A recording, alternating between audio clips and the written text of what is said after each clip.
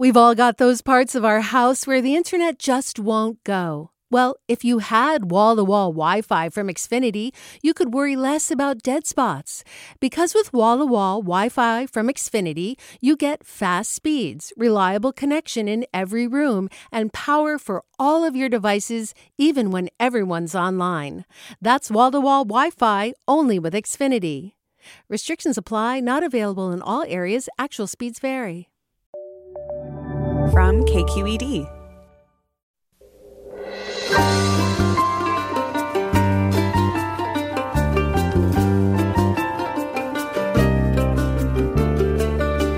From KQED Public Radio in San Francisco, I'm Mina Kim. Coming up on Forum, no matter who prevails in November, the next president will inherit an economy in shambles, with the latest jobs report showing the largest number of unemployment claims since August. President Trump has been vague about his economic plan, but vows to cut taxes for the middle class, impose tariffs on companies that move abroad, and to repeal Obamacare. Joe Biden has proposed raising taxes on those earning more than $400,000 per year, expanding subsidies for health coverage under the Affordable Care Act, and a $2 trillion plan to combat climate change.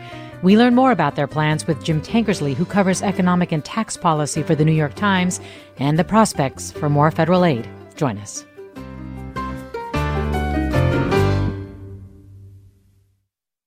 This is Forum. I'm Mina Kim. The U.S. economy is teetering with new rounds of layoffs and the lack of more federal aid. House Speaker Nancy Pelosi said yesterday that an economic stimulus deal must be struck by tomorrow in order for Congress to pass it by Election Day. President Trump has gone back and forth on the stimulus and been vague about his broader economic plan, though he has denounced Joe Biden's plan to raise taxes on the rich and on corporations. Here to help us understand the nation's challenges and the latest economic news is Jim Tankersley. He covers the economy and tax policy for the New York Times, and his new book is The Riches of This Land, the untold true story of America's middle class. Thanks so much for joining us, Jim Tankersley. Oh, it's my pleasure to be here. Thanks so much for having me.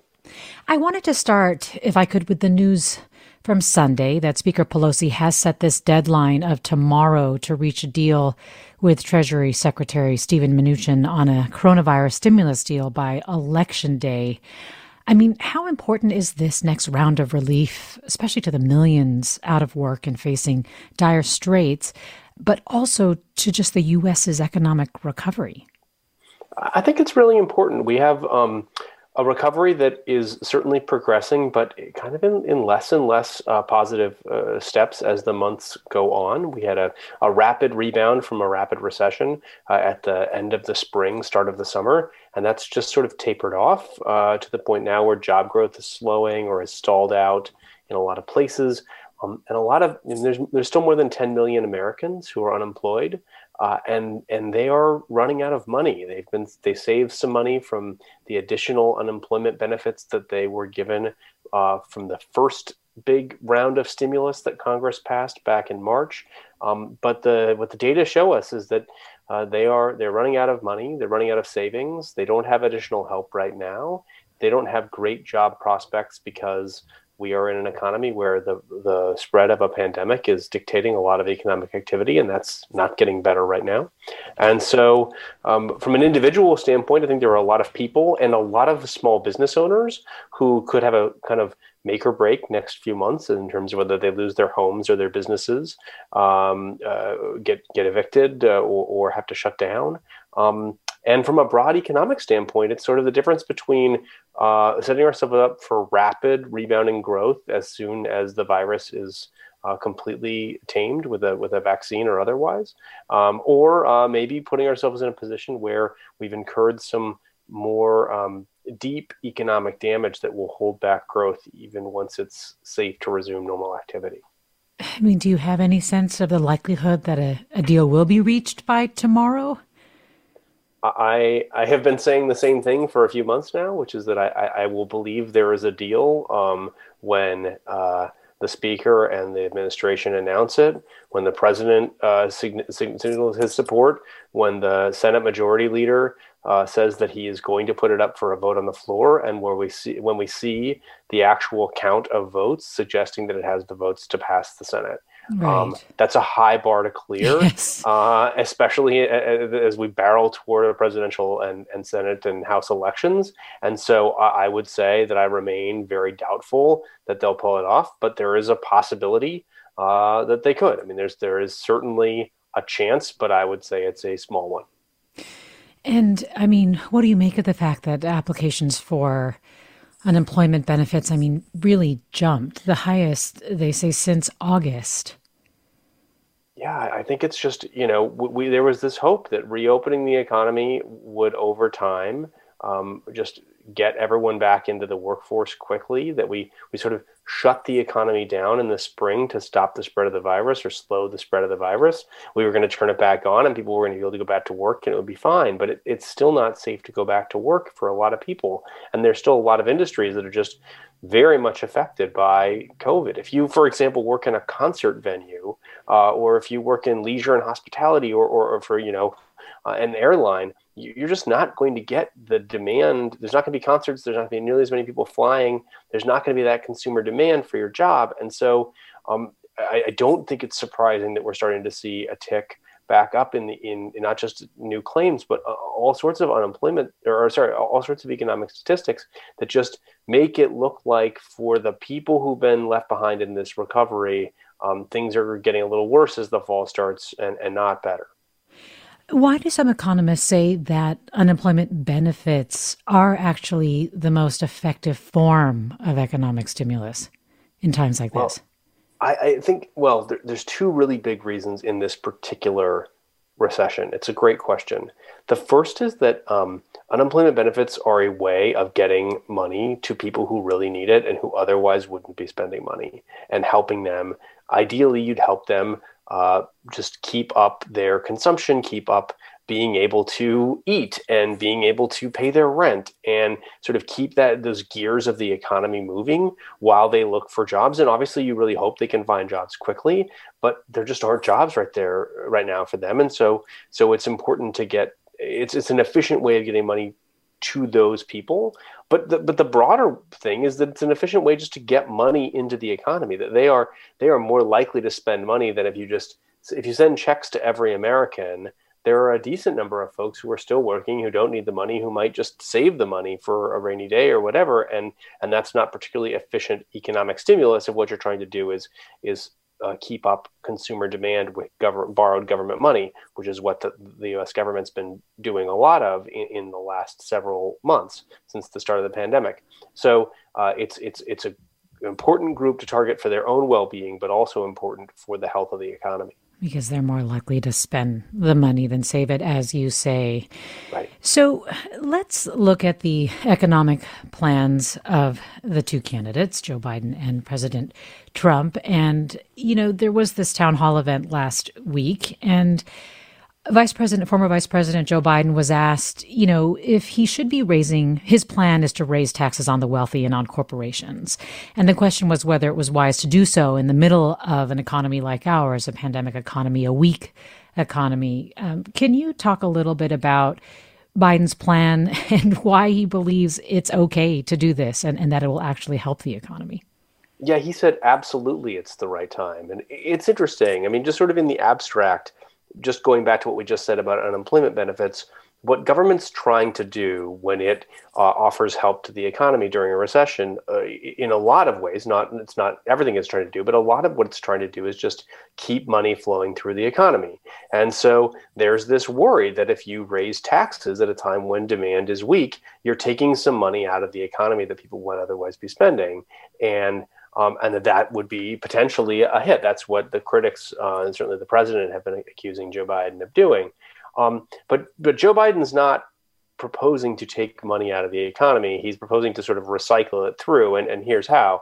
He wants to tax the rich and corporations in order to fund new spending programs on infrastructure and clean energy and healthcare and expanded Social Security benefits. He has a long list of programs that are sort of aimed at the economy in the short, medium, and long term.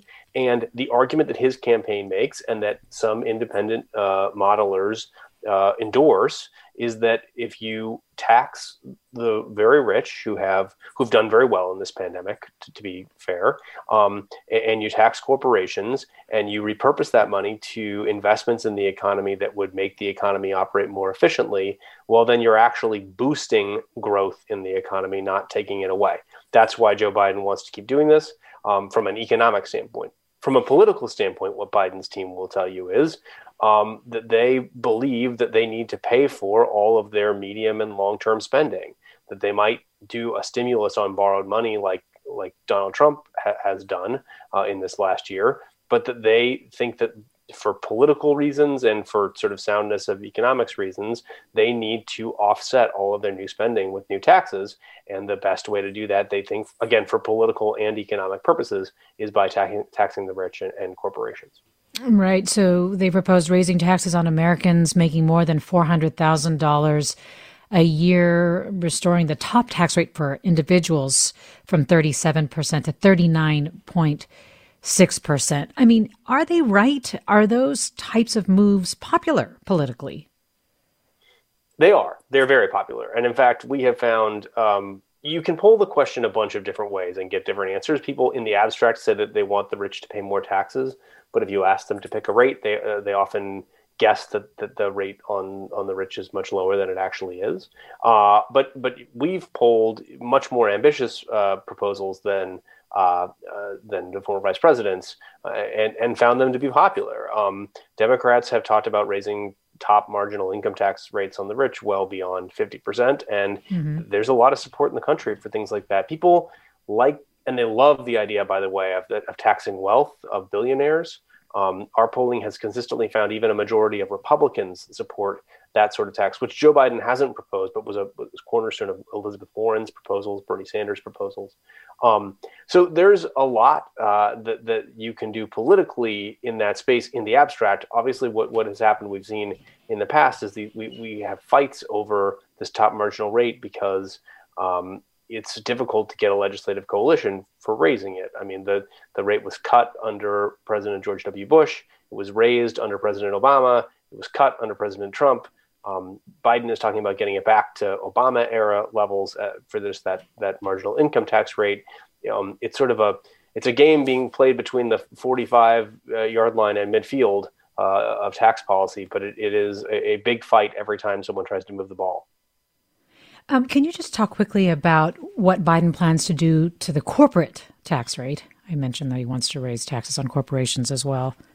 Sure. There's two big things that he would do. The first is that he would sort of reverse by half the rate cut that President Trump signed into law in 2017. The top corporate rate used to be 35%. Trump cut it to 21%. Biden wants to raise it to 28%, which had been the proposal he and President Obama had for several years when they were in the White House. But the second thing he would do, which is much more complicated and perhaps much more impactful, is he would change international taxation. Yes, and we can get more into that right after the break. I think you're probably hearing the music now. We're talking about the economy and election 2020 with Jim Tankersley. He's an economy and tax policy reporter for the New York Times. And we want to hear from you as well. What are your thoughts on Biden's plans for the economy? And we'll be digging into Trump's plans as well, and would love to hear whether or not you think Biden or Trump will be better on the economy. Interestingly, the president continues to poll quite well on the economy. You can call us at 866-733-6786. You can also get in touch on Twitter or Facebook, or email us at forum@kqed.org. I'm Mina Kim. Stay with us.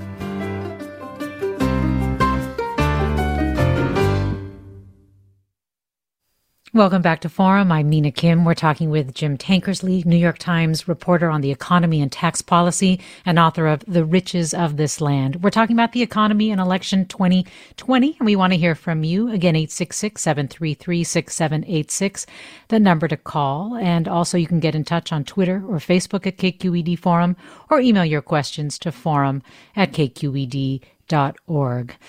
And Jim Tankersley, just before the break, you were mentioning some of Biden's plans, I think, around foreign profits. Do you want to get into more detail about that? Just very, very quickly, because it can get a little eye-glazing, but it's really important. The Tax Cuts and Jobs Act, that was President Trump's sort of signature legislative accomplishment, changed the way that the United States taxes the profits of multinational corporations who operate all over the world.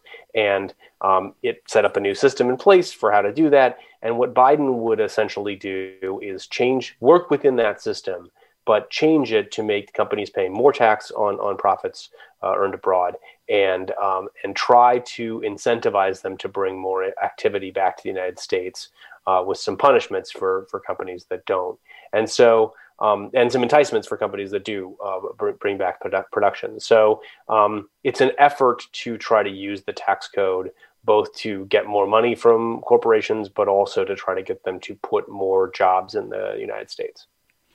Well, let me go to caller David in Martinez. Hi, David. Join us.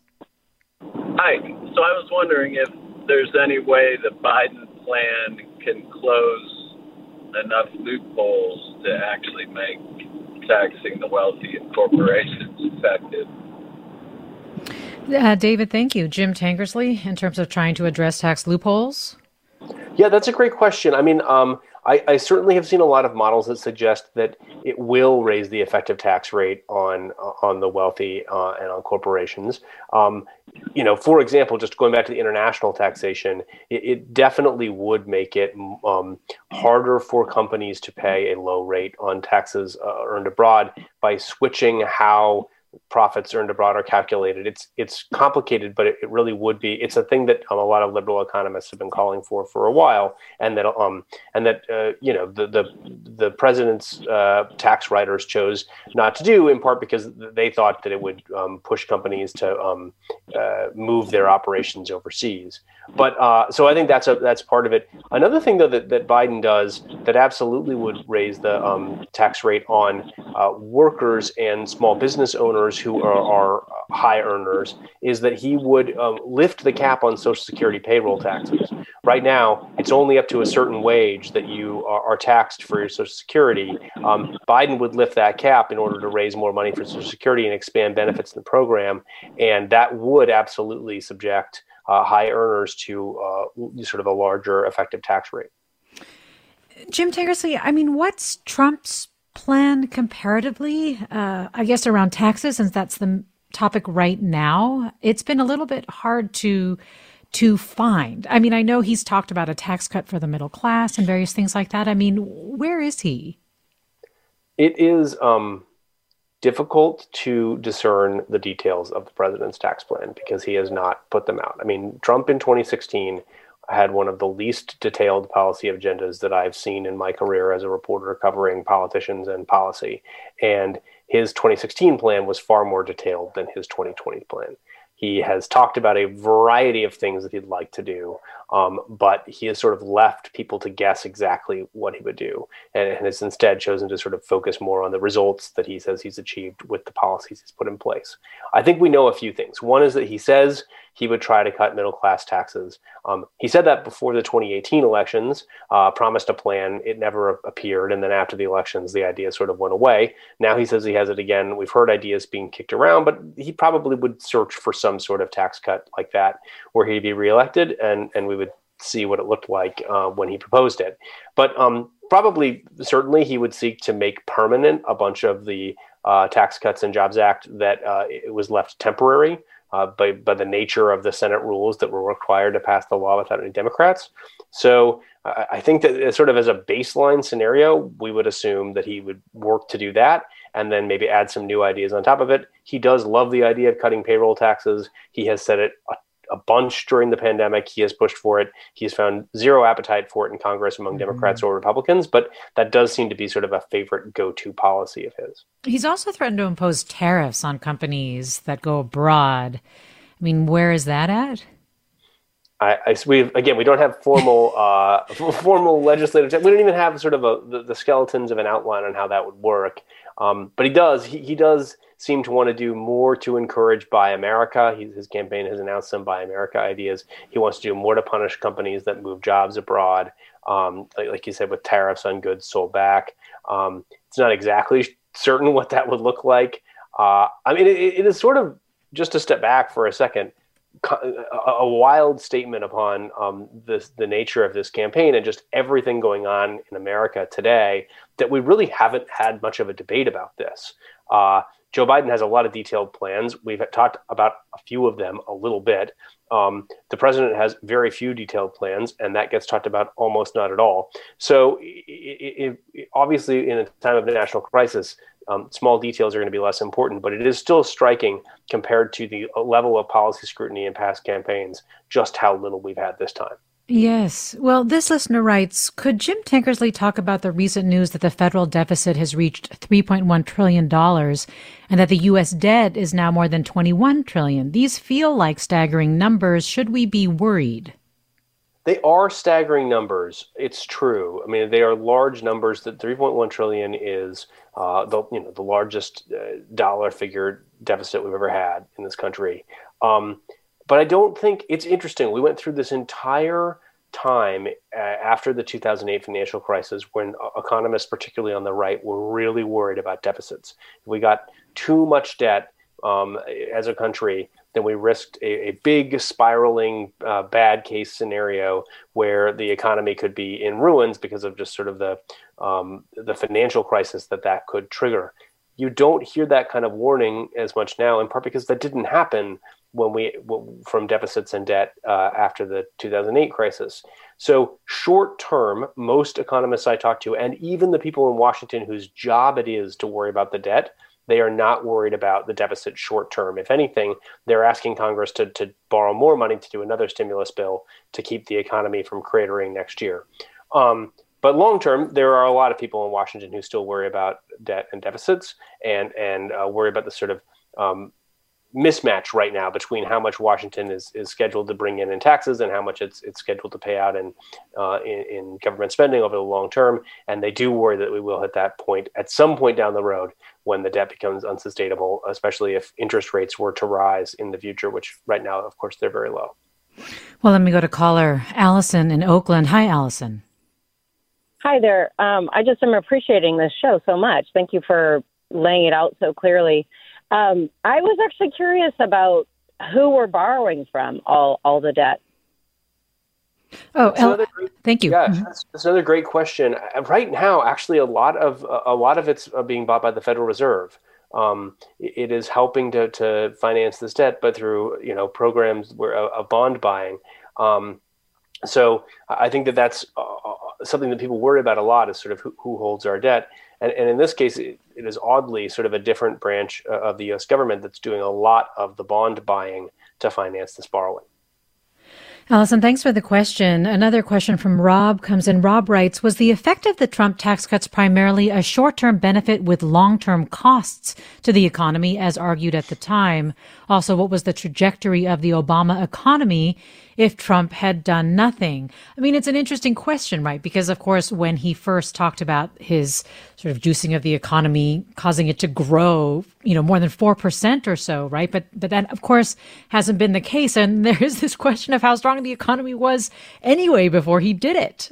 Yeah. I have a whole chapter on this in my book because I think it's one of the great political branding campaigns of my lifetime is Donald Trump's ability to sell what is essentially a normal 21st century second term president, like post-recession presidential performance as something extraordinary. And so what I mean by that is both President Bush and President Obama basically inherited recessions when they came into office. It took a while to dig out of them. And then in their second terms, they had okay, not great economic growth and income growth. President Trump didn't have a recession at the start. So if we look at the first 3 years of his presidency, they're very comparable to the last 4 years of Obama, the last 4 years of Bush. And in a lot of ways, they're indistinguishable. Growth's about the same and income growth's about the same. But the big difference is Trump starts in this really low unemployment place. And that's really helpful, it turns out, for generating income growth and for getting unemployment even lower. He can claim unemployment hit record lows on his watch, which is true because he started with very low unemployment. And what the tax cuts did to the question was pour a bunch of fiscal stimulus, borrowed money basically, into an already pretty good economy, and that made it grow even faster for a little while, especially when coupled with the Federal Reserve keeping interest rates near historical lows for much of that time. And so Trump sort of had these great tailwinds from fiscal and monetary policy, and still, even then, only had 1 year of 3% growth, and he had promised 4, 5, 6% growth, and this like transformational effect on the economy, which we haven't seen, and that was all true even before the COVID crisis hit, and the economy, of course, has suffered a deep recession since then, and is now climbing out. I mean, Jim Tankersley, you mentioned branding, and I wonder if you think that plays a big part in the fact that Trump does continue to enjoy confidence, I think, among the electorate about his abilities to handle the economy. Oh, he has a very powerful economic brand, and I think it is when you talk to people and pollsters and to just folks who support the president about it, or even folks who don't support him but like his handling of the economy. I think it's a mixture of people do think fondly of those first 3 years and unemployment getting very low and income growth starting to rise, but also they think of Trump very much as this successful businessman they saw on TV. And that is a very powerful brand. And as president, he has not hesitated at all to take credit for, 150% of the performance of the economy that was actually happening on his watch. And I think that's worked. He has been, he can be all over the map on messaging on lots of issues, but whenever he talks about the economy, he talks about how great it is and how great he's made it. I mean, to the point where earlier this year, he was bragging about the fastest months of job growth in American history and just totally ignoring the fact that they have followed, the fastest month of job loss in American history. So he's really, I think, a very powerful storyteller on the economy, and that has translated to it is easily his best domestic policy issue among independents, among Democrats, and then sort of in the electorate overall. And again, if listeners want to join the conversation, tell us, what are your questions about Joe Biden or President Trump's plans for the economy, or I guess performance so far on the economy? What are the policies related to the economy that are most important to you? COVID relief, taxes. How important of an issue is the economy for you in this upcoming election? Again, 866-733-6786 is the number. Twitter or Facebook at KQED Forum is how you can reach us there, or email us at forum@kqed.org. And Lex writes, can the guest comment on how the Republican tax cuts both impact the tools at the government's disposal to mitigate the impacts of COVID-19 in the short term and the declining economy more broadly over the medium term? I have a related question, but first, what are your thoughts on what Lex is asking here? Well, I don't actually think there was this fear when you pass a deficit finance tax cut, which these tax cuts have not paid for themselves. There's a fear when you add to deficits that you will remove the quote space that policymakers might need to combat a recession. Basically, the idea that we spent all this money on tax cuts, we don't have any more money, and that hasn't turned out to be true. Congress passed. It's like something like $3 trillion in stimulus so far. And that's been help for small businesses and help for the unemployed and help for large companies.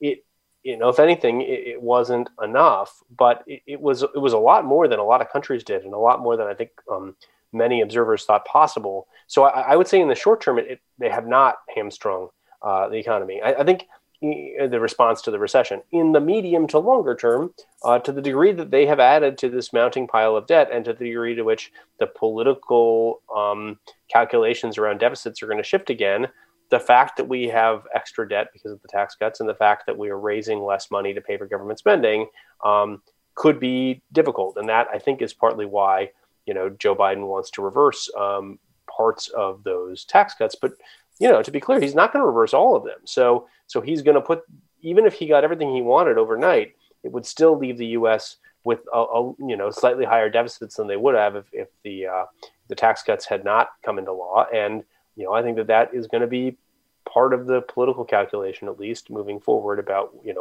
what Washington can do policy-wise in the years to come. Well, Todd writes, with an economy so dependent on the service sector, why has there not been a focus on addressing COVID-19 spread and control as the means to fix the economy? Was this just incompetence, or did the administration think they could starve people into working through the pandemic? I mean, it's an interesting question. Jim Tankersley, where do economists stand on whether our economic recovery depends on getting the virus under control, getting that virus under control through a national testing strategy, for example, which seems to be the big sticking point in the stimulus talks right now? Can you explain? Yeah, when people ask me what's the number one policy you would do to help boost the American middle class over time, I tell them the first thing you have to do is get the virus under control. So much of what we're seeing in our economy right now is not the result of government lockdowns. It's not the result of people wanting to go to work but not being able to because the government's telling them they can't. It's the result of the economy has been changed by this pandemic, and that has put a lot of people out of work in a lot of industries sort of on ice. And that's not just the workers I talked about earlier, like if you work for an airline, there's fewer flights. It's also, people whose children are in school, but virtually and not going to school. A lot of women in particular are struggling to be able to go to work if they can't find childcare during the day for that. And so it's impacting the size of the labor force, who can work, who can earn money.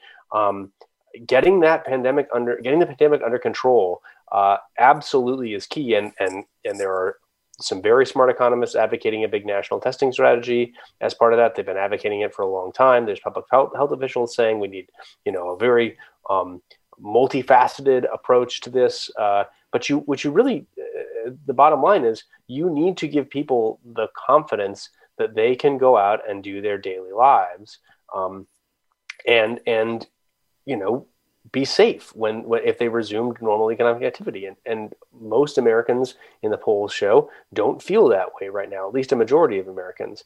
The administration has gone back and forth on how it handles this. But I would say, based on interviews that I've done even in recent days with White House officials, the prevailing view right now is that what's holding Americans back is fear of the virus, not the virus itself.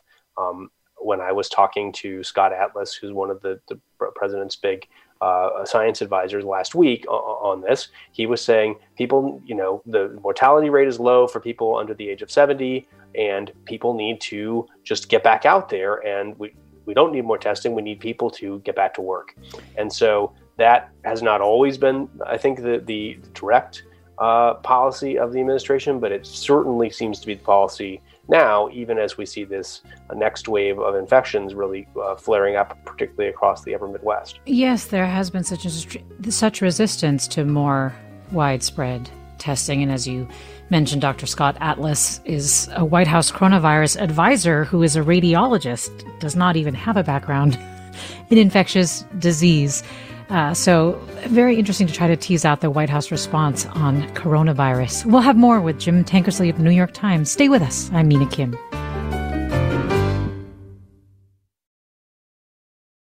This is Forum. I'm Mina Kim. We're talking about the economy and election 2020 with Jim Tankersley, economy and tax policy reporter for the New York Times and author of the new book, The Riches of This Land. And you, our listeners, are with us. And let me go to our phone calls. Brandy and Benicia. Hi, Brandy. Thanks for waiting. Hi. Thank you. And thank you guys again for this discussion. I kind of had a comment, and I just wanted to kind of hear the opinion from your guest about it in terms of the taxes on the middle class, because he mentioned that Biden's plans to tax the middle class for income earners over $400,000. And I just wanted him to kind of speak to what he's learned about kind of the middle class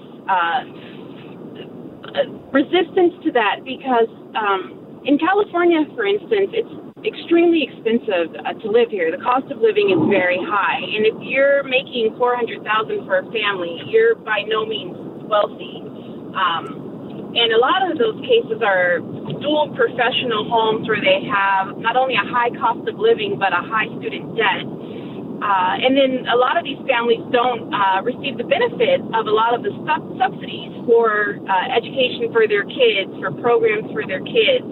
And I think that's a little bit of the resistance with the taxes in the middle class. you're paying out a lot, but you're not receiving much. And I just wanted to kind of hear the comments on that. Brandy, thank you. So Jim Tankersley, a little more detail on this $400,000 if you make more than $400,000 a year in terms of Biden's plan. Yeah, I appreciate the caller's question, and actually, I've heard, I hear a lot of that. I think our audience at the Times includes a number of readers in California, in New York, in New Jersey, and in sort of higher cost, higher tax states who certainly don't feel wealthy when they earn hundreds of thousands of dollars a year. Statistically speaking, even with cost of living adjustments, those people are among the highest earners in America. But they are certainly more squeezed by cost of living than they would be if they lived in Des Moines or in even in lower cost cities in California, like in the Central Valley. But I think that one of the things that Joe Biden tried to wrestle with actually with this plan was the contradictions of that complaint and also the sort of desire among Democrats to raise a lot of tax revenue. Many of Biden's opponents in the primary set a much lower threshold. I mean, $400,000 is, I think, about like the top 5% of income earners nationwide, if you're looking at the nationwide statistics. And Biden is basically putting that entire group into the middle class setting, whereas others set the threshold much lower. So I think that's going to be a big issue for him in trying to sell these tax increases, particularly if Democrats control the Senate very narrowly. He'll have to make the case to, swing voting Democratic senators like Kristen Sinema of Arizona, who probably has some constituents who fall into the caller's complaint group. And he's going to have to make the case that, hey, this is not a tax increase that's going to hurt them. So we'll see. The politics of it tend to be that taxing the rich is popular, but who is rich is a really big argument. And 400,000 was a kind of compromise pick that Biden made between the people on the coast in particular who feel squeezed by cost of living and by sort of a more, what the numbers tell us actually is the median income of Americans in this country, the middle class, which is, well under $100,000 a year. Right. And as you say, in part also because he really has put out a pretty aggressive spending plan and he needs that revenue. Joel tweets, what about student loans? I used a fair amount of my student loan money consolidating on home renovations, etc. Could these borrowers be given a pass on the taxpayers' dime? Can you talk a little bit about what Biden's plan is with regard to student loans, also his plans around college tuition costs generally, as we start to work our way into maybe talking more about some of his big plans for spending, or especially around healthcare and climate change as well? Yeah, so he has a sort of a plan to, he looks at education beyond just four-year schools. And I think that's important for people to remember, is that a lot of student debt in this country is not just four-year colleges, but he is, he has a loan forgiveness plan. He has a plan to make college basically affordable for people going to at least up to a 2-year plan. He sees this as a big part of people building their way into the middle class, and education certainly has been part of the stairway to the middle class over the last 30 years. It's been necessary but not sufficient for a lot of people to get into the middle class. And student debt is, of course, the flip side of that. It is the thing that borrowing that costs that a lot of Americans have to incur just to give themselves a shot at many middle class jobs. But he's trying to look at education more than that. He's trying to look at skills training more than that, and sort of ask, are there ways? Jim Tankersley? Degree. Oh, hello? I think we lost you there just for a quick second, but I think we understood what you sorry about that. Am I back? Yeah, you are back. And I do want to ask you if you could share a little bit about his plans related to healthcare. I mean, certainly some conservative-leaning entities have been concerned about his plans to expand the Affordable Care Act and various other things related to healthcare. Yeah, so Joe Biden does not go, full Medicare for all, like a lot of Democratic rivals would have in the primaries. That was sort of a huge part part of their fight in the primaries. But he does expand the Affordable Care Act. He tries to use it to give far more people health insurance and to make health insurance more affordable for people who already have it. And the expansion of those subsidies have drawn through the ACA have drawn the criticism of some former economists for President Trump, Kevin Hassett, Casey Mulligan. Mulligan is a University of Chicago economist who has written a ton about the ACA hurting job growth over time. And basically their argument is that by giving people certain subsidies, Biden, that would be very generous up to a certain amount of income, Biden is going to discourage people from earning more money than that because they don't want to phase out of the subsidies for healthcare. And so they say that would discourage work. It's sort of a classic wonky economist argument, but it all kind of comes back to this question of the trade-offs of if one reason you think that people go to work is because they need health insurance, and the only way, the easiest way in America to get it is through your job, then by making it easier for them to get health insurance, they might work less. And I think it's an open question whether you think that that's a net negative for the economy or not. The people who are so desperate for healthcare have to work more just to get it. But I think that there will be a big fight over healthcare because there's always a big fight over healthcare, and that Joe Biden's plan is going to try again, like so much of his economic program, to walk that line between conservative complaints that he's going to expand government so much that it ruins the economy, and liberal complaints that it's not going far enough, that he's not going to be covering enough people, not leveraging the government's ability to control prices and costs of healthcare more. It will be, assuredly one of the big fights of his presidency if he wins. On Trump's side, I mean, we know that he's tried to end the Affordable Care Act. We know that he's done things around putting work requirements on Medicaid recipients. He did say that he was working on trying to get health insurers to cover pre-existing conditions. But has there been any movement on that?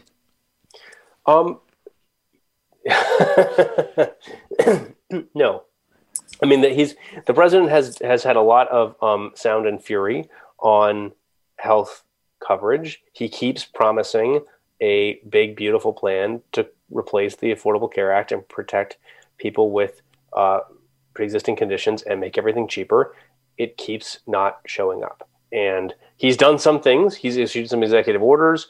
I'm not a health policy reporter, and so I'm not in the weeds of that as much as my ACE colleagues are. But their general read on it is that those executive orders haven't really done much.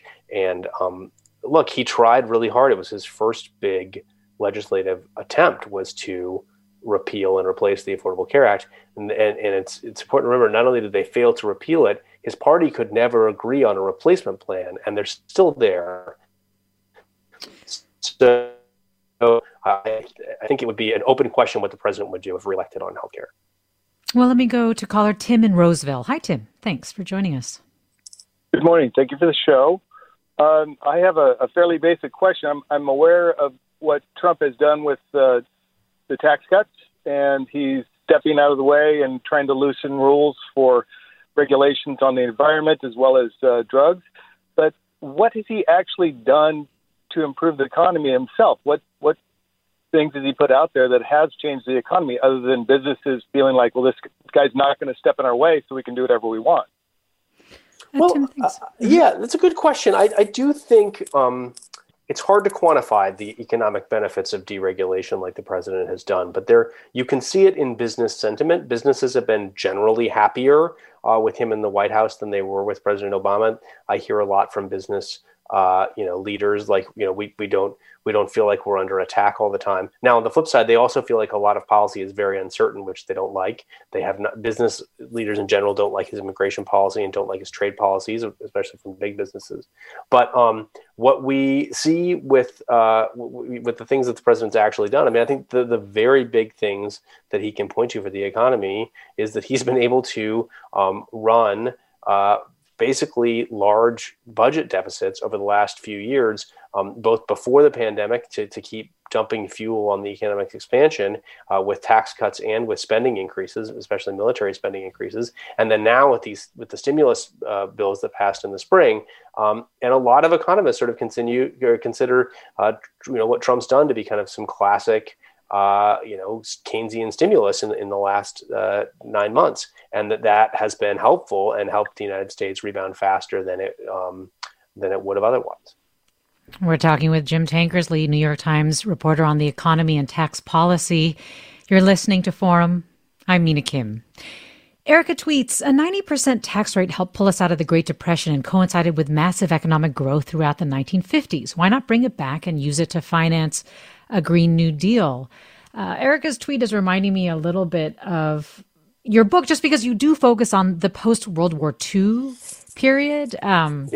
And make some recommendations for what we should bring back or what we should do to try to basically bring the country back, as you say in your book. Can you talk a little bit about that and react to Erica's idea? I would love to. I mean, there's certainly a narrative out there that I think a lot of progressives feel like, which is a sort of, we had very high tax rates after World War II. We also had a very strong middle class. One must be driving the other. And I just want to sort of set that narrative aside right now, along with a lot of other narratives we hear about what built the middle class, and talk about what the research shows us actually was a crucial driver after World War II of the growth of the middle class, which was that before World War II, and really up until in the middle of that expansion afterwards, we just had enormous barriers to entry in the economy to anyone who wasn't a white man. In 1960, 95% of doctors and lawyers in America are white men, and that's really economically inefficient. But first, during the war, when women go to work in droves to help power the country while men are off fighting the war, and then in the immediate aftermath, when women enter the labor force, they either stick around or they enter again in different ways, and then opportunity begins to open up for Black men to do jobs that they were totally barred from doing before the war. Suddenly in the civil rights era, through the hard work of civil rights, we fling open, not all the way, by the way, but we fling open gates of opportunity. And that flood of women of all races and Black men in particular through those gates of opportunity is what creates a much more productive economy and a much stronger middle class. It is those workers investing in women, opening up opportunities for women and for workers of color, is massively helpful. And economic research shows that it's responsible for like 40% of all of our economic growth per worker since 1960. That is the secret sauce. And I think it just so happens to be the sauce that we could recreate most easily in our economy right now. We have barriers to advancement for women, barriers to advancement for Americans of color, whether it's overt discrimination or path dependence in companies or in universities or in school systems that hold back non-white guys in the economy. And if we could dedicate ourselves to tearing down those impediments and helping those workers get ahead again, we could have that same sort of productivity boom and growth boom that pulls all workers ahead, not just women and men of color, but white men too, and delivers the kind of middle class that we saw after the war. And what will be the major job centers? I mean, what kind of work should we be focused on? Is it clean energy, for example, which is something that comes up a lot, that's the industry where I frustratingly don't have a great answer for you on that. I can't. I think clean energy is going to be important. I think healthcare is going to be really important. I think anything where we're solving the big human problems of our time are going to be really important. But what I can tell you is that I have a really strong confidence based on the data that the people who create the jobs of the future are going to be those undervalued workers right now. Women in particular, in Silicon Valley they account for a horribly small share of venture capital funding received. They should be getting much more. They should be empowered to start companies. We should have policy that makes it easier and better for them. And I think that they will, put their talents to use in ways they haven't been allowed to before, and find ways to employ American workers at living wages to solve big problems and create jobs of the future, whether it's in clean energy or any number of high tech, any number of other industries we're not even thinking of right now that could use that kind of infusion of brain power. Michael in San Pablo join us. Hi, Michael. Hi, I want to know about your estimates of the long-term ramifications of, I'll read about all these different horrible things that happen, the airline and the businesses and the people out of work, but growing aggregate seems to portend an inevitable presence. And, you know, the day the stock market crashed in 29, it didn't just turn out we're in a depression. A series of things cascaded. What are our inevitable things that I don't see, but they're coming? Michael, thanks. Jim Tankersley, it's kind of a broad, forward-looking question, I think, right? I know it's hard to predict. If I could predict that, I would be trading stocks right now. I will tell you this, though. The things that worry me most, like long term about the United States, is that if we don't find a way to get more workers, we're not going to be able to sustain the sort of economic growth that we have now, and our birth rate trends are not going to get us there. So President Trump's immigration restrictions, for example, a lot of economists are very worried about the long run ramifications of keeping those restrictions in place. I think shorter term, the thing I worry most about is that the damage that can accrue to workers from a recession becomes self-sustaining. So if you're out of work for 10 months, if you're out of work for a year, if you're out of work for 2 years, it can be much harder for you to find a job, to get hired, to get slotted back in, to make up the earnings you lost. And you do not want sort of another generation of workers with permanent damage like we saw from 2008. It took a long time just to get some of those workers back anywhere close to whole. And so short run, I worry about that, and I worry about the businesses that were healthy and through no fault of their own are going to close, and that, you know, we could see massive waves of bigger businesses, corporate consolidation coming in and replacing those dynamic smaller businesses in ways that could also be detrimental to growth. Well, Jim Tankersley, thank you so much for taking the time to talk to us today. Really appreciate it. I really enjoyed it. Thank you so much for having me. And congratulations again on the book, The Riches of This Land, which tells a story of after World War II, unsung Americans built the strongest middle class in human history and the powerful men who tore it apart. Thanks also to our listeners for their questions and comments, and to Jameson Weiss for producing this segment. I'm Mina Kim. Thanks for listening.